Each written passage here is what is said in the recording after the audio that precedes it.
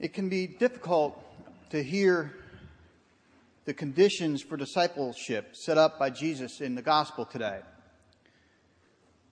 For starters, Jesus exhorts his followers to hate their mothers and their fathers and their brothers and sisters, their family, in order to follow him. And this might seem like a good idea if you're a teenager at home on Thanksgiving break, but on the whole, it's tough for most of us because we put so much emphasis on our family and our loved ones. And then you throw in the commands that we give up our possessions and we carry our crosses, and you have three seemingly difficult conditions put before us. And they're not only difficult to follow, but they seem very challenging to pass on, to teach to the next generation of Christian disciples, to our children. We love our children. We want the world for them. We want them to grow up to be happy and normal and well-adjusted, good people. And we want them to have good education and have loving relationships and have success in their professions and not stress out about money. And we want them mostly just to be safe and have a real shot at achieving their hopes and dreams in life. And so we often find ways to make sure that our agendas support this vision for our loved ones, even our Christian agenda, to the point where sometimes we have corrupted that Christian message. There's a book out now called Almost Christian, and in it, the author makes the argument that what most of the American churches put forward right now is not necessarily gospel or Christian discipleship. Rather, it's what's called moralistic therapeutic deism. And it's a view that God is not very active in our lives unless we need God to solve some sort of problem. And it delivers this idea to us that God wants us to be good and nice and fair to each other, as taught in the Bible and most world religions. And on top of that the main goal in our life is to be happy and to feel good about ourselves. And so the author points out that we have marginalized our faith and our view of God in our lives as we pass on this watered-down faith to our children, to the next generations. And so it's no wonder that each generation views God with more and more indifference and has less space for God in their lives. And that traditional faith and traditional discipleship is less and less a part of our identity. But this strain of faith is successful because it fits in with the way the world works right now. It allows us to not rock the boat in a multicultural world where many view all faith claims as equal. And it's a fine way to go if we want to fit in with the mainstream and measure success along the lines of an agenda based on consumerism and professional success rather than faith. And it's a fine way to go if we want to live under the assumption that as long as we're comfortable with our personal relationship with God, it really doesn't matter about our neighbor and about our neighbor relationship with God, that what they're okay doing their own thing and I'm okay doing my own thing. And as long as I'm okay with God, everything in our world is fine.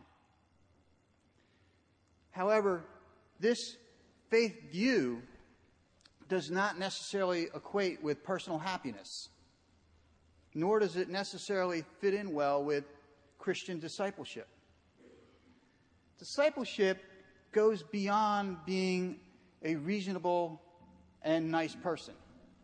It means living out our baptismal promises, and it means being clear about who we are and what we believe, and when necessary, making deliberate sacrifices and exposing ourselves to risks in order to follow Jesus.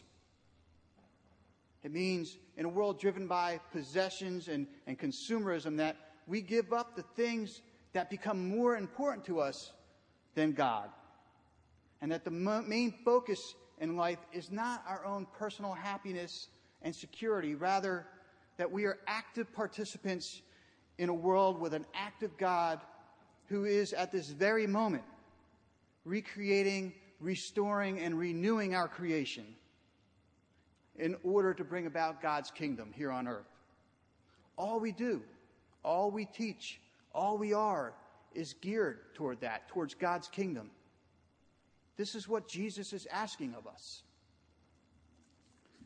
Jesus is not anti-family or encouraging conflict or even asking every Christian to live in poverty. Jesus is demanding that in all conflicts of interest, that Jesus himself becomes the sorting principle. In each case, our loyalty to Christ is greater than our family, it's greater than our wealth, it's greater than our possessions, and it's greater than our safety. If we want to be participants in the kingdom of God, we must remain focused on the task at hand, at bringing about God's kingdom. Discipleship, this advancement of the kingdom of God, is rooted in the love of an active God and made possible by the life, death, and resurrection of a self-giving Jesus Christ. And it's the substance of our faith. Discipleship is not about feeling good or getting along with others or our personal satisfaction. And it is very hard work. But a funny thing happens when we apply ourselves to our discipleship. We do, in fact, find joy. We find strengthened relationships in our families. And we find room for grace and abundance with our neighbors. And we find ways forward with those who have a different set of beliefs than ours. And we discover an active God who continues to mold and shape us and guide us rather than some sort of remote control God on demand. And we do find that personal happiness that each of us seeks and that each of us wants for our loved ones. And there are studies that point to this, showing that those who devote their time to regular worship and to praying regularly and ordering their lives around their faith communities and ordering their lives around their faith values, that they have a higher degree of happiness, of purpose, of self-worth, and are more optimistic about their futures. But we do not need to read these studies in order to affirm this. We've seen it. We've seen it right here before our very eyes. We've seen it in our own faith lives.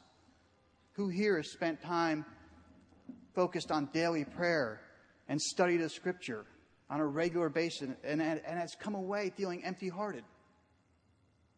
Who here has ever worked on a habitat bill, the Habitat for Humanity, and not experienced some joy as a result?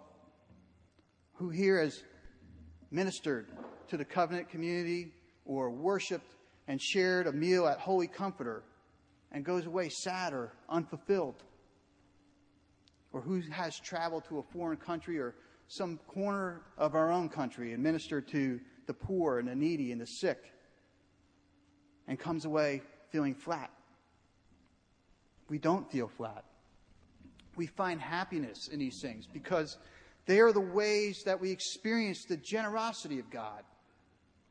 And the more we work at this discipleship, then the more sustained our faith becomes and the more joy we find and the more authentic a faith we pass on to each generation. The demands of discipleship are real and should not be ignored, but they are less a stringent call to an ascetic life and more of an invitation to all of us that if we will let go of all the things we think are so important and focus on God and Christ, then we will find God's kingdom. And in it, we find all the things that fulfill us. We're not promised safety or an easy road. And we can count on difficulty and we can count on being rejected by those who want to keep the status quo. But discipleship is a good life. After all, God is the stuff of goodness. when I think about my children and your children and all of our loved ones, all the things that we want for them are possible, even with a life of discipleship. All things are possible. But true happiness for them lies in God.